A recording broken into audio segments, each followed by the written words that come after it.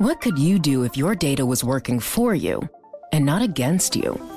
With Bloomberg delivering enterprise data directly to your systems, you get easy access to the details you want, optimized for higher level analysis, and financial data experts committed to helping you maximize your every move. Our data is made for more, so you can show the world what you're made of. Visit Bloomberg.com/enterprise data to learn more. Welcome to the Bloomberg P&L podcast. I'm Paul Sweeney along with my co-host, Lisa Abramowitz. Each day we bring you the most noteworthy and useful interviews for you and your money, whether you're at the grocery store or the trading floor. Find the Bloomberg P&L podcast on Apple Podcasts or wherever you listen to podcasts, as well as at Bloomberg.com. Well, tobacco companies around the world have been dealing with declining smoking rates for years. As a result, many of the companies are undergoing a transformation from traditional cigarettes to less harmful alternatives like vaping and heated tobacco. To help us kind of get up to speed on what's happening in the tobacco business, we welcome Jacek Olszak. Jacek is the Chief Operating Officer for Philip Morris International. He joins us on the phone. Jacek, thanks so much for joining us.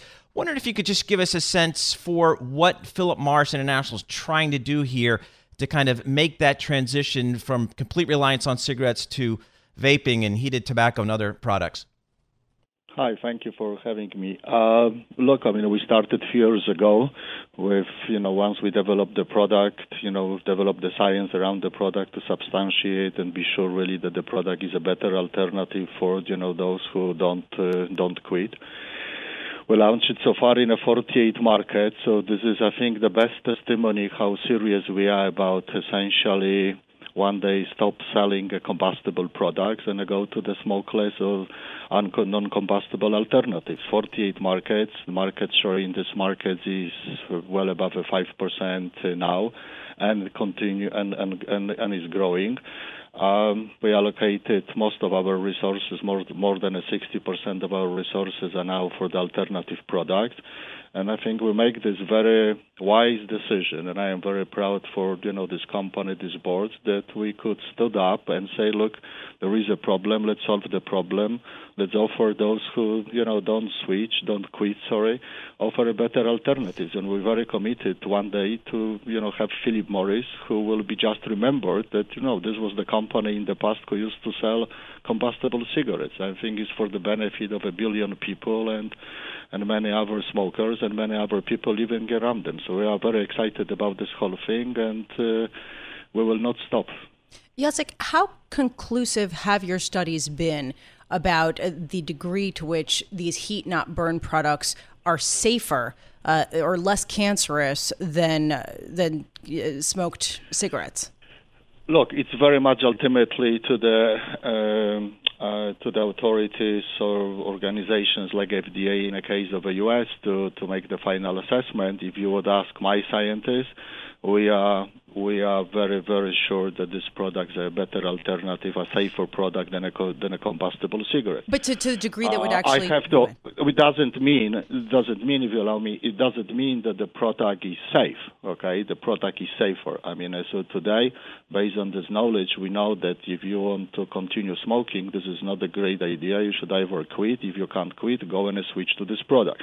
You have a very significant reductions in exposure to the most harmful toxicants in the smoke because we eliminated combustion, etc. Obviously, smoker, while switching to this product, to reduce significantly its exposure. So one would expect, and some of our studies actually concluded this, that as much as you can obviously conclude based on a clinical studies, that this has a positive impact, very similar in many occasions to the same things as you would quit smoking. But as I said, it's up to the regulators. FDA issued very recently our PMTA authorization order. We are waiting FDA decisions with regards to the modified risk application. And I'm very hopeful that soon FDA will reach that conclusion. So Jacek, generally, just clarify a little bit for me. Just what has the FDA ruled about your products to date, and what else are you awaiting from them? The FDA authorized us to start commercialization of IQOS, the product, in the U.S. Based on the assessment that from the public health perspective, this is the right thing to have that product in the market, which means that the product has to prove that not only obviously is worse than or is not worse than a cigarette, but the product, and this is in a statement coming from FDA, significantly reduce the potential human exposure to a number of the very harmful constituents, including the carcinogens. This is not conclusive from FDA at this stage whether the product that usage of this product will reduce that risk. That's the subject of the second applications, which is now pending with FDA. But as a first step, I think statements from FDA were very clear. It is better, frankly speaking, for smokers if they don't quit to switch to this product. Yes. Jacek, I want to shift gears a little bit because you're talking about diversifying away from just cigarettes that are traditional in the way that they're smoked. What about the cannabis industry? Do you foresee a time when that will provide a significant portion of Philip Morris revenues? Definitely not at this stage. Our focus is entirely on eliminating the combustion from the tobacco. And I think if we really want to be successful in a shorter period of time, I'd rather have our company being focused just on the tobacco and the problem of smoking and the cigarettes, etc. I think any diversion at this moment of time would just dilute our resources. Having said so, while developing these products, we have developed a tremendous scientific and technological capability at Philip Morris International. And as we know, many other products are also being used for the combustion, etc. And, based on our knowledge, this is not necessarily the best thing one could do. But as I said, from a company, from a corporate perspective, from the corporate objective perspective, for us, we just focus on solving that problem first, and, then we'll see what the future will bring us. Jacek Olsak, thank you so much for being with us. Jacek Olsak is Chief Operating Officer at Philip Morris International, joining us by phone. Interesting to see how they are shifting gears to try to increase the proportion of their business that is the heat not burn product, the vaping products. And Bloomberg Intelligence estimates that about 5% of the revenues in 2018 came from these products. The goal is by 2021 for 12%. So just to give you a sense of how much they're hoping to ramp it up. We've been talking about jobs all morning after that disappointing U.S. payrolls report. It was below all the estimates, including the lowest, with both the headline number coming in weaker than expected as well as wage gains. Here to look under the hood of the U.S. jobs market is Tom Gimbel, founder and chief executive officer of LaSalle Network, based in Chicago, but joining us here in our Bloomberg Interactive Broker studios. Tom, you've been very bullish on this on this jobs market for a while, and I'm wondering, does this jobs report, some of the other data we've seen, make you change your view? You ready for this? I'm ready for this. It's not a bad report today.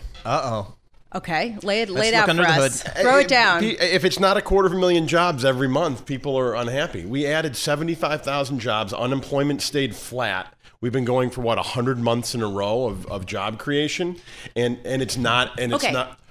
Yeah, this is actually the argument, right? This is full employment, right? Yes. This is what happens when you get full employment. This is a good thing. But then my question is, if this is full employment, why are we not seeing wages increase at a faster pace? Because it's a global economy, and we're not competing against the guy down the street. We're competing against people in China and India and Mexico. I would say that before the tariff conversation, that when jobs can be done, 30 years ago it was a call center for minimum wage being shifted overseas. Today it's legal work, accounting work, IT work, high salary jobs being shifted overseas. If you can have somebody who's got a PhD and a master's degree doing IT work or accounting work for 50% of the cost, people say, oh, that's not being patriotic.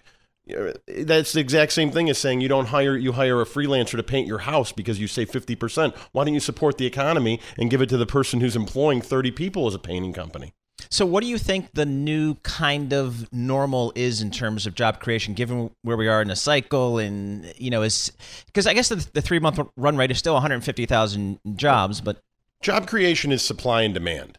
Right. So demand is high, supply is low, and you can get what you can get. So you'd say Why isn't wages going up if that's the case? They are going up a little bit, but we're in a situation also that there isn't a new skill set that's being created. This isn't the mid-2000s when no one understood e-commerce, no one understood data analytics. We're a more sophisticated employer market than we've ever been before. And so things have just stabilized from a standpoint of companies aren't throwing crazy money out there anymore. They understand how to drive revenues and profitability. And the biggest thing is the economy, it's interesting. I don't believe it's as tied to the stock market as it used to be. And when I say used to be, maybe a year or 2 years ago, where the volatility on the stock market used to drive the job numbers a little bit. The C-suite would get a little bit nervous if there was volatility. Now the stock market volatility is the same way of global volatility with Trump. Okay, well, putting aside stock market volatility, Yep. There's been a lot of volatility and discussions about trade. There was a great story on Bloomberg.com this morning talking about how CEOs, even though they don't necessarily think that some of the worst case scenarios with the trade wars will come to pass, they have to start preparing for that. So given the fact that you're talking with chief executive officers about their hiring plans, are they pulling back some of their plans because of this uncertainty? No, not as of now. I mean, the Mexico thing is so new, right? I mean, that was the window on that was so short. But with China, there's a short-term and there's a long-term view, and a lot of companies, especially small to mid-sized companies that have always been the job hotbed for where jobs are created in this country, they do realize that there may be a short-term 6 to 12 months of a dip. But the whole goal of doing it is you either drive costs down because of the tariffs that China will renegotiate, or manufacturing will come back here and their businesses will increase eventually. That is the point. No one talks about it a lot. But if the prices even out, if salaries overseas rise and the price to import, where are you going to do it? You're going to build it in America.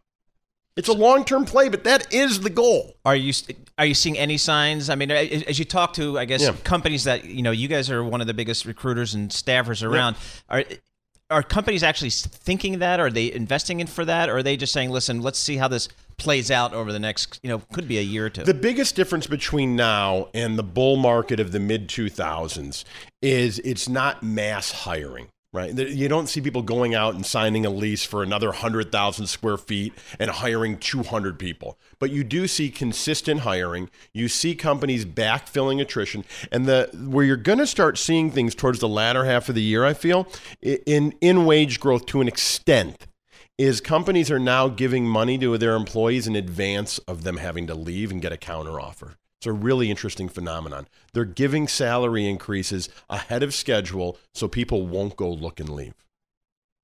In what areas of work? I'm maybe not in broadcasting with the look you just gave me. Well, no, I'm ouch.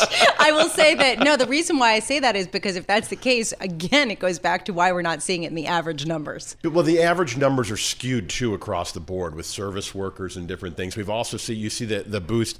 Minimum wage has a boost when they do that in municipalities, and there's those issues. So, I mean, sometimes the numbers are the numbers, and you guys have economists on here all the day. They're the ones to tell you how the numbers can be manipulated. I'm telling you that companies are hiring. It's a great job market if you have the skills. And the really other interesting fact is employees aren't leaving to get more money elsewhere at other companies because they don't want to be the low man on the totem pole because they're afraid, just like you're saying you think companies are afraid. Yep. So it's a really interesting sociological dynamic in business. Tom Gimbel, thanks so much. Tom Gimbel, founder and CEO of LaSalle Network, one of the leading staffing and recruiting firms in the country, joining us in our Bloomberg Interactive Brokers studio. We are trained on the Fed today and whether we're going to get rate cuts, but trade is very much in the forefront for both companies and traders. And joining us here to talk about what big companies are doing, particularly in the industrial space, with respect to the threat of tariffs is our own, of course, Brooke Sutherland, Bloomberg opinion columnist, joining us here in our Bloomberg Interactive Brokers studios. Brooke, how much action have industrial companies taken to immunize themselves from some of the tariffs that have been threatened so far? So they've all been talking about it an awful lot, and they've all been looking at particularly minimizing their exposure to China. That could mean sourcing products from different places. That could mean even doing something as drastic as moving a manufacturing facility. But, in terms of actually limiting their exposure to China, it's a little bit tricky because they all evoke these localized manufacturing strategies that are meant to sort of insulate them from the trade war fallout. And I think what we've really seen is that you can have a localized manufacturing, strategy, but you're never going to have your entire supply chain concentrated in an individual country anywhere where you sell your products. And so I think you see these manufacturers continually keep getting tripped up in the trade war. And I think part of the difficulty is there's just so much uncertainty that even making these kinds of changes just gets very tricky. I think you have to make a bet on, first of all, do you think Trump's going to get reelected? Are we still going to be talking about this in a few years? Or do you think this is going to peter out? These are very expensive decisions, and I just don't think that a lot of CEOs know where to go. And the other thing is that you may make a move that ends up looking very stupid later on down the road. GoPro said it was moving its facilities in China to Mexico, and now, of course, we have tariffs being put back on Mexican goods, and who knows how long that will last. So it's just, it's a very dicey environment to make any types of changes to your supply chain, but you have to do it at the end of the day if you want to try to protect your business from these increased costs. It's interesting. You raised a good point. As I think about some of these global industrial companies based in the U.S., and I think about their supply chains, and they're just, they're so incredibly complex. I wonder realistically what they can even do. At the end of the day, it's going to be interesting to see how much they just pass along or take into their margin. Are you hearing anything from the companies about any kind of percentages they think they can pass along versus mitigate through, relocating some suppliers? So right now, the industrial sector has actually been very successful at passing on price increases, but that is based on the tariffs that we've seen thus far. And you are starting to see some cracks in the industrial economy. We had obviously those not great numbers from ISM earlier this week and from IHS Markit on the manufacturing activity in the U.S. sort of teetering on the brink of slipping into a contraction. So I don't know how much demand there is to soak up another round of price increases. And that's why it gets really problematic when you start talking about putting tariffs on the remaining $325 billion of goods from China or, following through on this Mexico threat. So one argument has been that these tariffs, should they go into effect, could be short-term pain for these companies and for the broader U.S. economy. But down the road, it will actually be a benefit for the United States because a lot of these companies will just simply bring their supply chains back to the U.S. and that will add to the economy here. Have you seen any evidence of companies looking to do that, to simplify their supply chains, perhaps bring more back to the United States? No, and I think part of the issue is that most of the companies that I cover are multinational, and sort of the flip side to the argument that you're making is that you could see a lot of these companies find themselves shut out of China because China is increasingly realizing it probably needs to develop its own homegrown technologies. You see this in aviation, where they're investing very significantly in developing a rival to Boeing and Airbus jets. Now, they're still a few years away from that, but I think the trade war has probably reinforced how important that is to them. Similarly, in gas turbines, they're investing significantly in having technology that competes with the highest level that GE and Siemens produce. And Siemens CEO said just the other day he expects them to have that capability by 2025. So how much market share are GE and Siemens going to be able to get in the gas turbine market in China, which is expected to be the biggest market for gas turbines for the foreseeable future? So I think if you make too drastic of a move and try to refocus yourself on the U.S., you do risk being cut out of some of these other markets that realistically are going to be growing a lot faster than the U.S., which is fairly mature at this point. It's interesting. I think a lot of industrial companies are thinking, I've read a lot about, we can maybe pull our production or our sourcing out of China, maybe put in some other countries that might be, almost as good, almost as efficient. Have you heard any particular countries or regions that might benefit from the change in supply chain? Yeah, I think people are looking at Vietnam, they're looking at Indonesia, they're looking at those areas, but of course those countries can be economically linked to what ultimately happens with China. If you see a drop-off in demand in China, that can sort of make its way throughout the Southeast Asian economy. And so I think there are risks to that as well. Obviously, there are some political questions with those economies as well. And the other thing is just that this is very expensive. You just can't do this overnight. And so I think that gets back to the question of how long do you think we're going to be in this mess for? And do you think that the dynamic has now shifted so much that China is completely unsafe to use as a sourcing for your products, or do you think that you're going to wait this out? So what other levers do these big industrial companies have that are multinationals? Is it just cutting jobs and cutting costs? I think a lot of it is going to be cutting jobs and cutting costs. I mean, I think you've already seen a pretty significant move in the industry toward automation, toward robotics. And I think if you think that this is the new normal of having higher costs that you have to deal with in your business, that's only going to incentivize these companies to invest even more in that technology and sort of intermediate some of these other cost pressures. Now, of course, it's sort of an ironic twist for a president who really campaigned on increasing manufacturing jobs, and instead, one side effect that we are already seeing from the trade war is that there's been a lot of cuts to the manufacturing sector. Challenger Gray had numbers out earlier this week that showed a 620% increase in manufacturing job cuts so far this year relative to this period last year. So you're already feeling the pain there. The jobs report today, only 3,000 manufacturing job gains. That's a very weak number, sort of consistent with the trend we've seen so far. And so, I do think ultimately manufacturing companies aren't passing costs on directly to the consumer because they don't sell necessarily to you and me, but the consumer or the average American is going to feel it in one way or another. Brooke Sutherland, thank you so much. Brooke Sutherland, deals and industrials columnist for Bloomberg Opinion, joining us in our Bloomberg Interactive Broker Studio.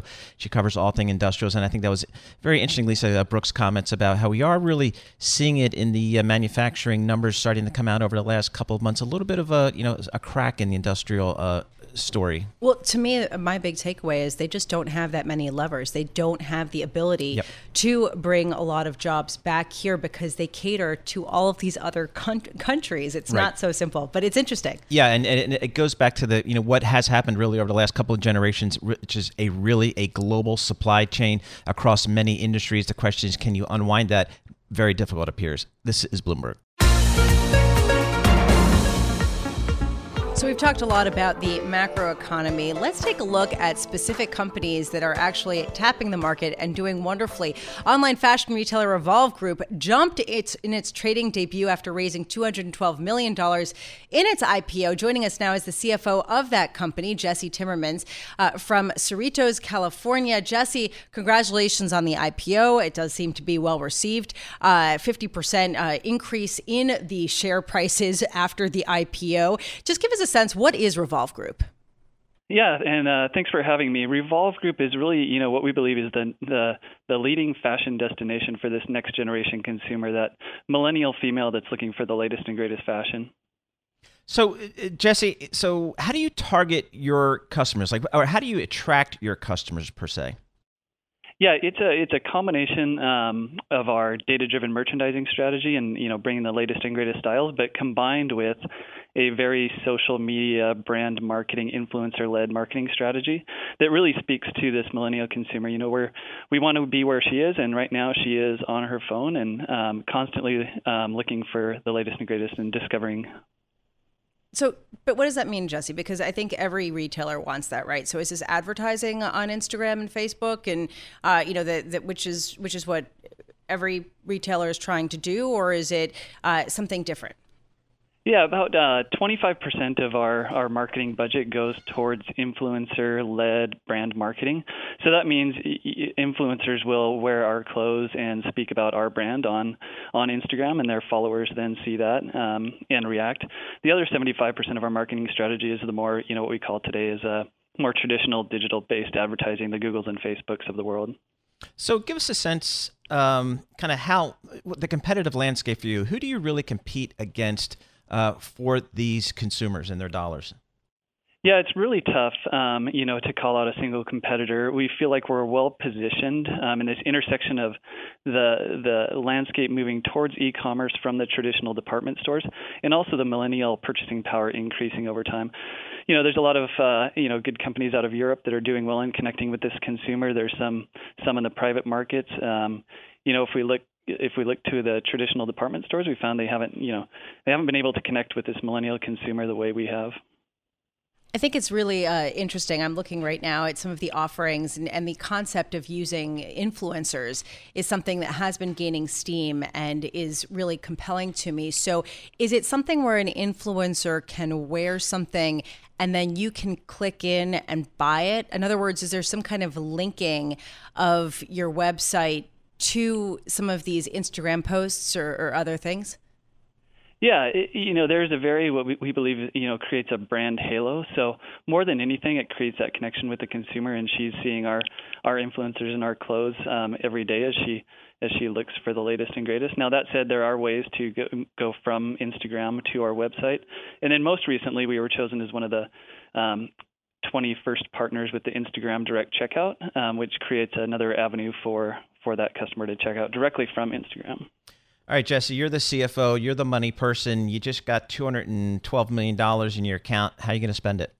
Yeah, and maybe I will clarify that most of that was secondary, so not much going on the balance sheet. We've been profitable for 15 out of 16 years. We have cash on the balance sheet with no debt, so we're well positioned. There will be opportunities to expand in the future, but a big piece of this was secondary. Jesse, I want to pick up on what you're talking about with the Instagram checkout, because that's sort of where I was heading, and that seems to be an increasing push by some of these big social media companies, with Facebook starting to sort of play around with payments also. I'm just wondering, how much do you think that is the future in some ways of social media and how it interacts with its advertisers and its retail brands? Yeah, it's we're in the very early stages, so it's hard to tell at this point. But I think it is interesting, and consumers are looking for new ways to transact. Whether it's outside of the more traditional credit cards into the alternative payments or installment plans. So again, very early. We think it could be powerful, but too early to call. So, Jesse, give us a sense of where you get your product, the clothing that your suppliers. How do you keep in front of what is a fickle consumer segment? Yeah, that is one of the core pillars to the company. Mike and Michael, our co-founders, were not fashion guys. They were, one was an engineer, one was a finance major. So from day one, they approached this proposition very differently, and it's been data-driven from day one.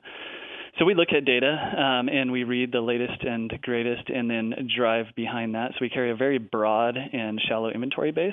If the data tells us something hits, then we'll go deep on that. But it's a constant iteration. We have over 45,000 styles on the site and constantly gathering data there. We also have developed a portfolio of over 20 of our own brands, and we use that data to tell us where we need to go and develop additional brands or additional styles within those own brands. Very interesting. Jesse Timmermans, Chief Financial Officer for Revolve Group. The company went public today. The stock is up 59% to $28.50. So a fantastic first day of trading for the company, Revolve Group. Jesse, thanks so much for joining us. It's interesting how the retail industry continues to evolve. The traditional bricks and mortar in the mall, that seems to be a thing of the past, and we're seeing new models come into the retail space, and this one obviously extraordinarily successful in the stock market day one. Thanks for listening to the Bloomberg P&L podcast. You can subscribe and listen to interviews at Apple Podcasts, SoundCloud, or whatever podcast platform you prefer. I'm Pim Fox. I'm on Twitter @PimFox. I'm on Twitter @LisaAbramowitz1. Before the podcast, you can always catch us worldwide on Bloomberg Radio.